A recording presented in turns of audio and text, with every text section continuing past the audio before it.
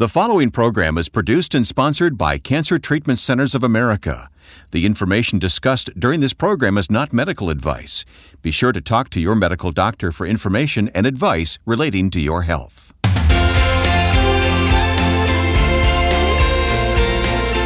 Come join us now for Health, Hope, and Inspiration.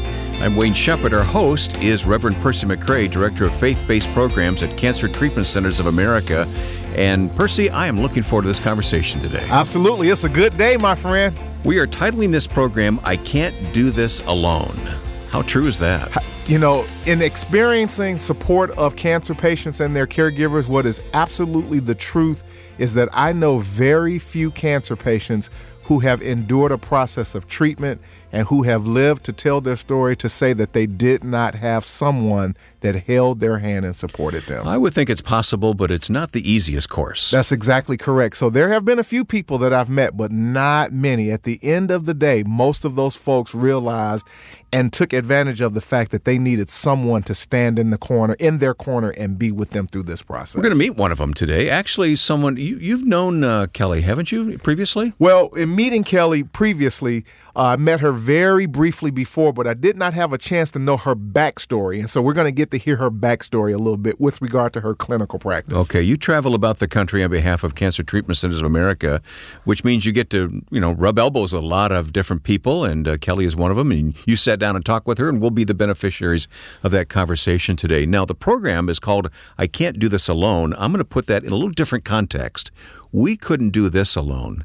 We have so many people who have subscribed to this podcast, and we're thankful for each and every one.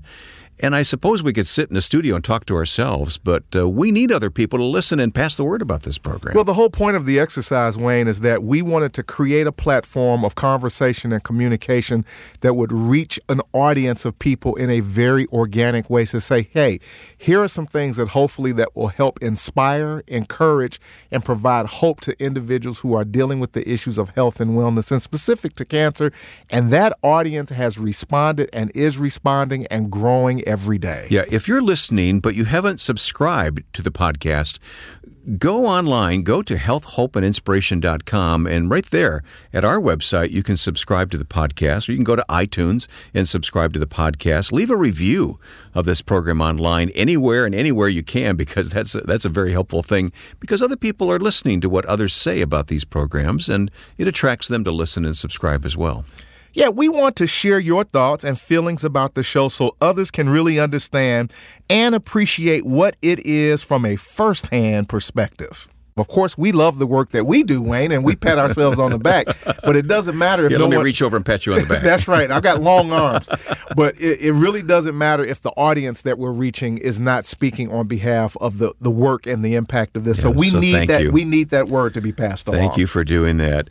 Hey, I want to mention our resource this week. We always try to put something into the hands of our listeners who are faithful in listening to us and joining us, something of value, and you've put together something called Hospital Visitation Tips. Now, on the surface, people may say, well, I know how to do that, but do you really? Until you read this document, you don't understand how much thought you need to put into that. And the fact of the matter is, after many years of bedside service and care of cancer patients, the average person does not know how to do an effective hospital visit. And so we thought it'd be important to put together some hospital visitation tips, some nuanced understanding and caveats that will allow people to be more effective. Just because you're there doesn't necessarily mean that you're being effective. And this document will give you some inside tips from firsthand from being inside of a hospital every day, servicing people and supporting them. And this really will change the dynamic of effectively serving people and supporting them while at the hospital. I found this really helpful, and I know you will too. You can download it right now, Hospital Visitation Tips, at healthhopeandinspiration.com. With hospitals in Atlanta, Chicago, Philadelphia, Phoenix, and Tulsa, Cancer Treatment Centers of America takes an integrative approach to cancer care. They use conventional medical treatments to attack the disease while helping patients manage side effects and maintain their quality of life by using evidence-informed therapies like nutrition and naturopathic support, along with pastoral care, pain management, and other supportive care services. Treatments are tailored for each patient's specific needs. Visit our website, healthhopeandinspiration.com. Click on Sponsor to learn more about Cancer Treatment Centers of America, or contact one of their friendly oncology information specialists about questions you may have about your treatment options by simply calling 866-712-HOPE. That's 866-712-HOPE, HOPE. Cancer Treatment Centers of America uses state-of-the-art technologies to deliver precision medicine, personalized care, and spiritual support. Learn more at healthhopeandinspiration.com. I know you're chomping at the bit to open the scripture to us, aren't you? Because we know the word of the Lord is meat to our souls. And so with that, our spiritual nugget for today is found in Matthew, the 28th chapter, verse number 20. And it tells us this and says, teaching them to observe all things that I have commanded you. And lo, I am with you always, even to the end of the age. And so that's going to be important. We're going to hear that reference, and it's going to frame our conversation for today. That's Reverend Percy McCray, our host here on healthhopeandinspiration.com. Recently, he visited Philadelphia and brings us this conversation. With me today is Kelly Joseph, who is a former breast cancer patient, who also is a respiratory therapist, and she's going to share her story with us today as being a therapist in the field of cancer, as well as being a cancer survivor. Welcome to the show today, Kelly. How you doing? Thank you so much. What a great introduction. Well, it's true, and I love interviewing patients who are also healthcare professionals. Obviously, you get to bring two very distinct vantage points to the conversation that we want to hold today. You know, we speak to a faith-based audience. We're not here to give medical advice, and that's not our intent, but we are here to talk about how does the potential of faith and spirituality impact, strengthen, and empower individuals, either from a caregiving perspective as a professional or as a cancer patient, and how they utilize that. I'd like to get into all of that with the time that we have. So let's first start with, how long have you been in the field of respiratory therapy?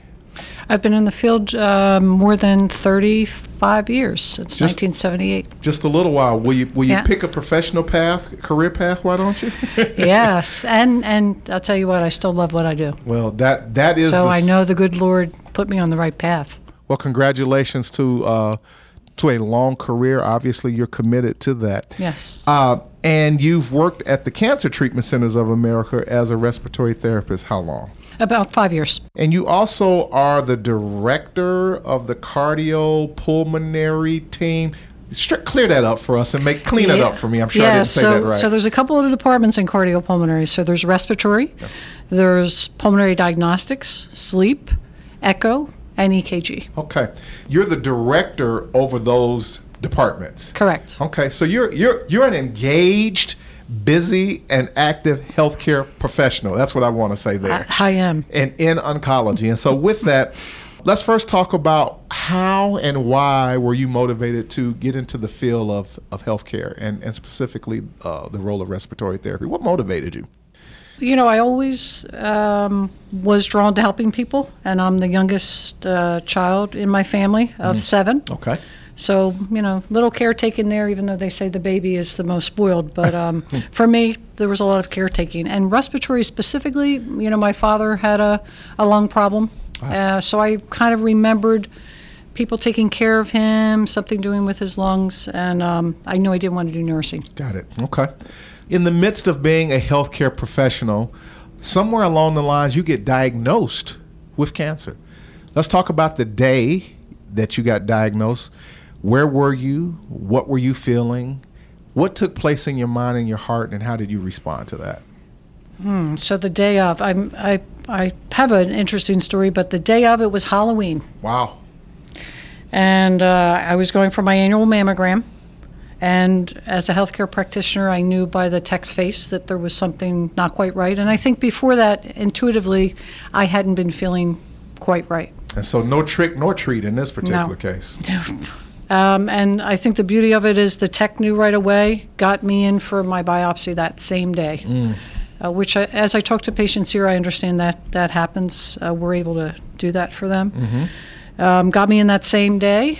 My caregiver also happened to be working here, so it was, a beautiful combination in that regard. And were you working at the Cancer Treatment Centers of America at the time you were diagnosed with your cancer? Yeah, and that's the interesting story. So I had been at another job for 13 and a half years. I was happy there. The group of physicians that I worked with encouraged me to come. They're like, come check out, this place. We could use somebody to be in charge of the department. And a year after I started here, I got diagnosed. Wow. So I say, in terms of if you have faith, listen.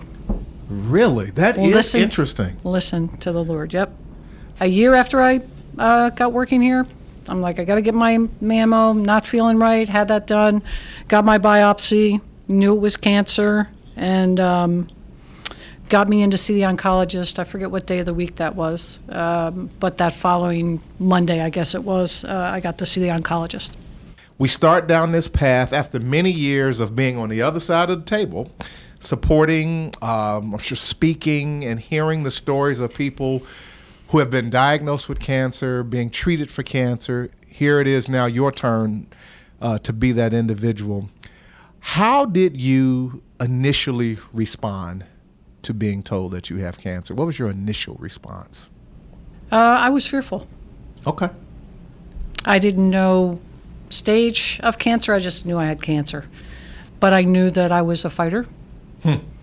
So even though I was fearful, I knew that I, could go the long haul. And I knew that I wasn't going to do it alone.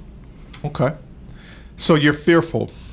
And I think fear is probably, certainly not necessarily everyone's reaction, but certainly a large number of people respond fearfully. What were you afraid of? What were you fearful about? That I wouldn't be strong enough. Interesting. That cancer might beat me. Okay. Being a healthcare professional, obviously, you're going to seek out the immediate process of health and medicine and science and all that comes with that. But you also possess an aspect and an element of faith to your clinical sensibilities, if I can use that phraseology. How did you begin to tap into your faith, and how important did faith become to you at that moment, at that time for your journey? Well, I feel a little emotional talking about it, but... And that's okay. So when I called my sisters, they're born-again Christians, I called them up, and they're like, we're going to get that prayer chain going. So everyone that I spoke to talked about prayer. I knew some people in the West Coast. I knew some people in, upper Northeast. So I think I didn't have an international prayer chain going, but I had all of the United States covered. Yeah, you had the East Coast and the West Coast going for sure. Yes, definitely. So, it was, my sisters prayed with me, when I told them. Sure. And, they told the next person. They had the people in church praying for me, and that kind of shored me up. Okay. Was there ever any tension or conflict of incorporating and allowing your faith to be part of your clinical experience? And did you feel like that you had to negate one for the other, or pick one or the other? Or did you feel very assured in the fact that you could amalgamate those two principles together in an effective way on your behalf? My mantra was, I can't do this alone. And my mantra to my patients when I talk to them, when I say, hey, how you doing? How's today? Yeah. I see you have your caregiver here. Remember, you got the good Lord on your side. You cannot do this alone. Right. And then I do share a little bit of my story.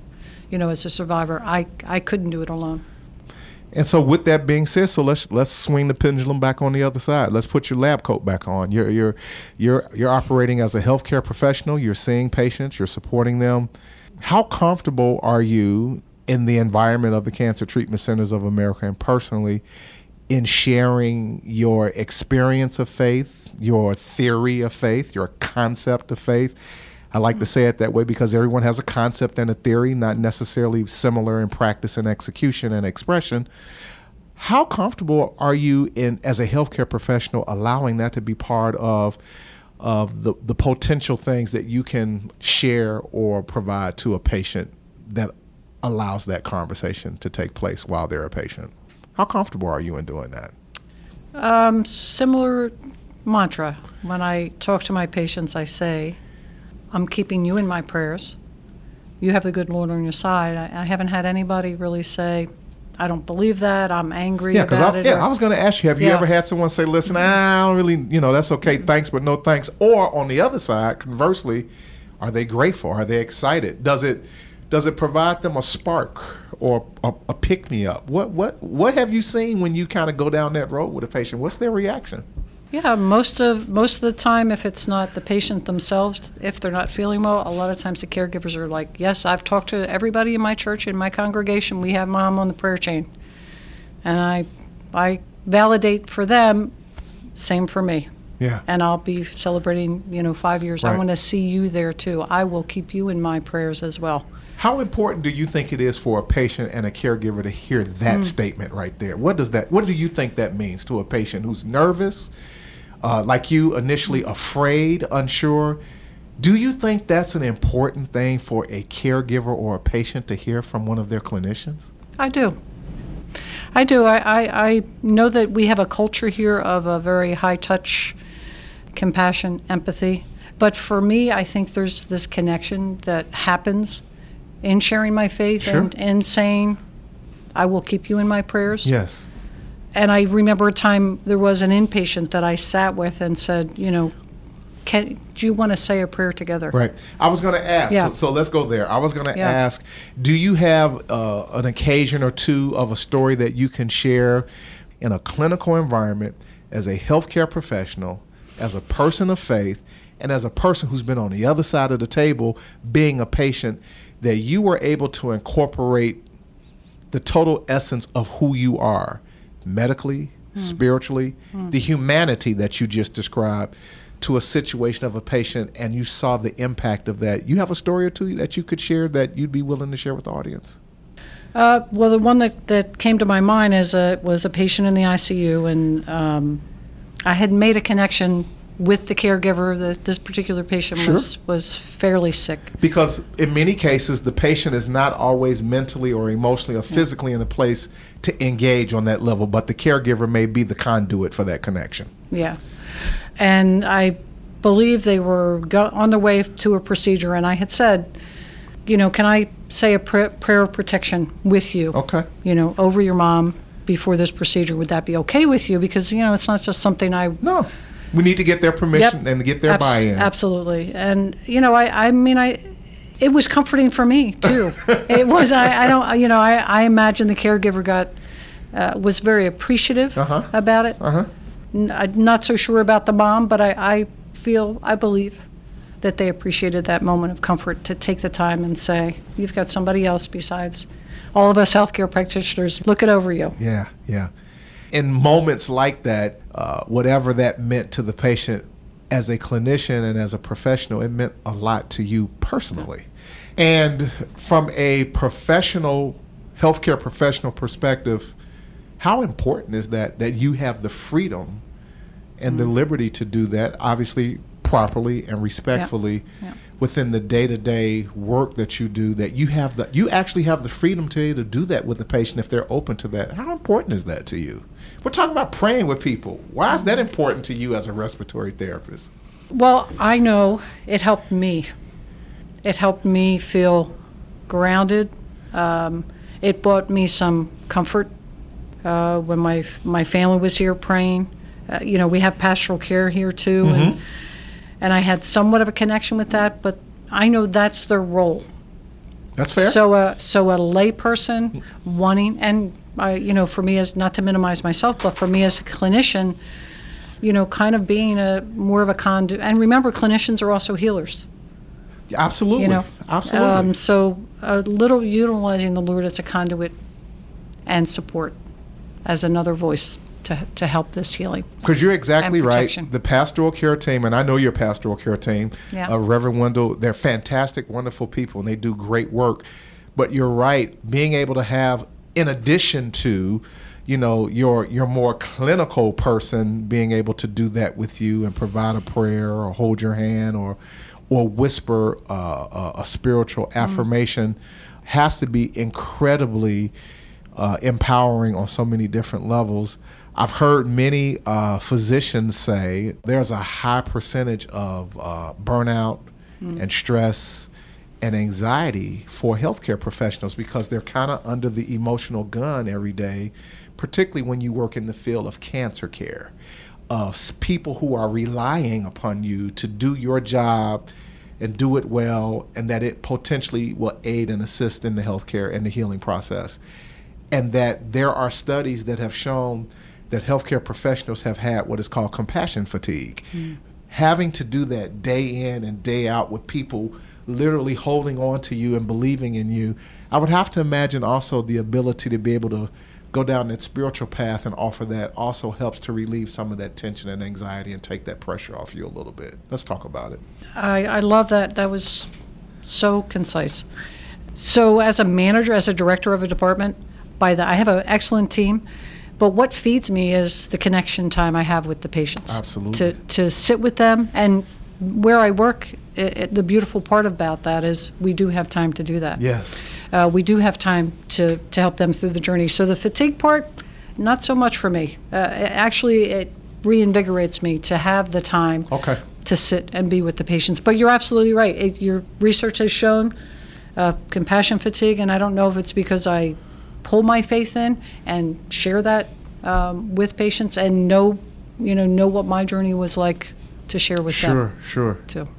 So that being said, last big thing. What is the one big aha moment or thought that you'd like to leave with this audience in the context of being a 30-year healthcare professional, wow, and a cancer survivor? What's the parting word that you'd like to leave with this audience today from a health, faith, and wellness perspective? Well, my mantra, you can't do it alone. Teamwork, have faith and confidence in the team that's taking care of you. If you don't, make a different decision. And listen to the Lord, because the message is there. That is Kelly Joseph. And again, the parting thought for me is the word of God that says, "Lo, know that I will be with you always, even unto the ends of the earth." That we are not alone, but we have an advocate, one who ever lives to make intercession on behalf of our well-being. Thank you so much. God bless you for there's just a sweetness about your spirit. I thank you for your experience and your journey. Keep keeping on and keep chopping the wood. You got it. Thank you, Rev. All right, bye. Bye. And our thanks to Percy McCray. Percy, I want to talk to you about this conversation in just a moment, but let me remind everyone that at Cancer Treatment Centers of America, spiritual support is provided as desired by the patient. If you or someone you love is fighting cancer, consider Cancer Treatment Centers of America. They treat the whole person, body, mind, and spirit. Visit our website at healthhopeandinspiration.com. Click on Sponsor to learn more about Cancer Treatment Centers of America, or contact one of their friendly oncology information specialists about questions you may have about your treatment options by simply calling 866-712-HOPE. That's 866-712-HOPE.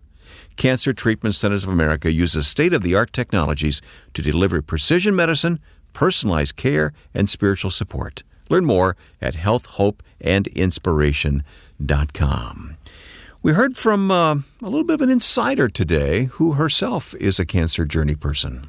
Indeed, and we always like talking to individuals who work inside of the healthcare field, but also have been on the other side of the table receiving care as a patient, and that was the case with regard to Kelly. She has been working inside of a healthcare environment while also becoming a patient, and she brings a lot to the discussion. Oh boy, she sure did, yeah. And one of the things that we talked about that I want to read a little information about is the potentiality and the possibility of burnout or compassion fatigue that many healthcare professionals may experience. And so allow me, if you will, to just provide a couple of quotes about compassion fatigue and burnout as it relates to healthcare providers. This will be helpful, okay. It will. According to an article published by the American Association of Medical Colleges dated July 11, 2017, entitled Compassion Fatigue, The Toll of Being a Care Provider. There are a couple of things that they want us to understand. Number one, compassion fatigue is related to but different from burnout and secondary traumatic stress. Number two, Burnout comes from the external environment, fast-paced working conditions, long hours, insufficient time to spend with patients, constant typing of medical records into a computer. Then the third point that this article raised was, but compassion fatigue can be the result of physical, emotional, and spiritual exhaustion from the demands of being a physician or a caregiver, clinical caregiver. It's a feeling of I can't connect with patients anymore. And then the last point that I think is very important, lastly, burnout rose 25% over 4 years, according to surveys of physicians conducted by Medscape in its first physician lifestyle report in 2013. Medscape found that 40% of respondents reported burnout. In its 2017 survey, the rate rose to 51%. How about that? Wow. So the point here is when we begin to talk about good clinical care and support, we also need to bear in mind, because I don't think that we consciously think about the humanity of the caregivers, the clinicians, the doctors, that they too are experiencing the potential of things wearing on them. Gives us a new perspective. Absolutely. Yeah. And an appreciation, and we need to pray for our doctors. Absolutely. And our clinical caregivers, because they are carrying a heavy burden with regard to supporting people who are dealing with sickness and disease. Well, we met one today, and just by virtue of that conversation, she really helped us understand not only being a cancer patient, but also someone who gives care. And Kelly said, I can't do this alone. That's her mantra, she said. Well, and I think it ties back into the point of why we wanted to read some of that clinical data and cite that information, that here's a caregiver who understands clearly from a patient perspective as well from a clinical care perspective that I cannot do either one of these jobs or assignments alone. I need help. I need assistance. And she calls upon, her God and her faith, obviously, as well as understanding having others to be part of her support system, particularly as a patient. But she understood, I'm not going to be able to walk this journey by myself. I'm going to need some additional assistance and help. Yeah. And prayer was a big part of her conversation with you. Prayer, she talked about how when she was diagnosed that she reached out to her sisters and her family and friends, and they connected with people on the East Coast. They connected with people on the West Coast who began to rally around and become prayer warriors for her. And then the other dynamic around prayer that then she flipped around was the fact that as a clinical person supporting individuals or providing care to cancer patients, that she found that it was important to her personally and to patients that they not only be supported in prayer and spiritual support by the pastor or by the hospital chaplain, but there could be potentially a greater impact by having lay people, in other words, non-spiritual care focused people in the hospital setting, but to have your clinician or your doctor or your respiratory therapist take time to offer prayer for you or nurture you spiritually. She said she felt was very important and made a huge difference and impact upon individuals inside of the clinical environment. Yeah. Hey, I want to mention again our resource, Hospital Visitation Tips. There are some things on this list that I had never considered before, and I really appreciate you pointing them out. Well, when we talk about that, again, what's important to understand, number one, on the top of the list, I'll just throw this out real quickly, is personal preparation. I don't think that many people think about personally preparing oneself to actually do a hospital visit at the end of the day. So something to bear in mind if you're not having a good day, if you're struggling with some issues of your own, you're not quite on your game, you may not really be able to provide a good, effective hospital visit because you personally are not really in a place mentally, emotionally, or spiritually to be there for someone in that manner. So personal preparation is one of the things that we talk about. Percy, I know you have a great burden to get churches involved because churches can play a role in cancer care ministry. And I just want to point out, if you are listening, if you are a pastor or a leader in your church or congregation, we want to invite you to join our growing family of informed ministry leaders in the Our Journey of Hope Ministry Leaders Network.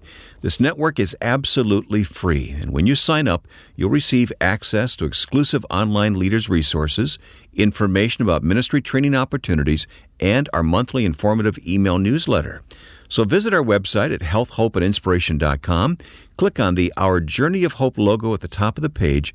Please sign up for the Ministry Leaders Network. We'd love to have an army of leaders out there. We now have individuals that are reaching out to us in the Leaders Network internationally. We have pastors from Africa, India, Europe, Great Britain, Australia, Canada, and that list is growing by leaps and bounds. So continue to come and join our free network of leaders who are getting resources on a weekly and monthly basis. Hey, thanks for all you're doing, Percy. Let's circle back on what the Scripture had to offer by way of guidance here today. And again, Matthew, the 28th chapter, verse 20, as we close, teaching them to observe all things that I have commanded you. Remember the statement that was made in the interview, and lo, I am with you always, even to the end of the age, is the promise that our Lord has given to us. No matter what our circumstance, no matter what our situation, He will be with us because we cannot do this alone. That's Pastor P. Percy McCray, Director of Faith-Based Programs at Cancer Treatment Centers of America. See you next week.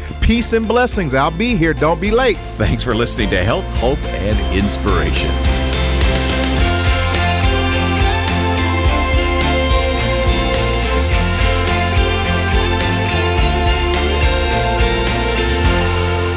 Health, Hope, and Inspiration is produced and sponsored by Cancer Treatment Centers of America.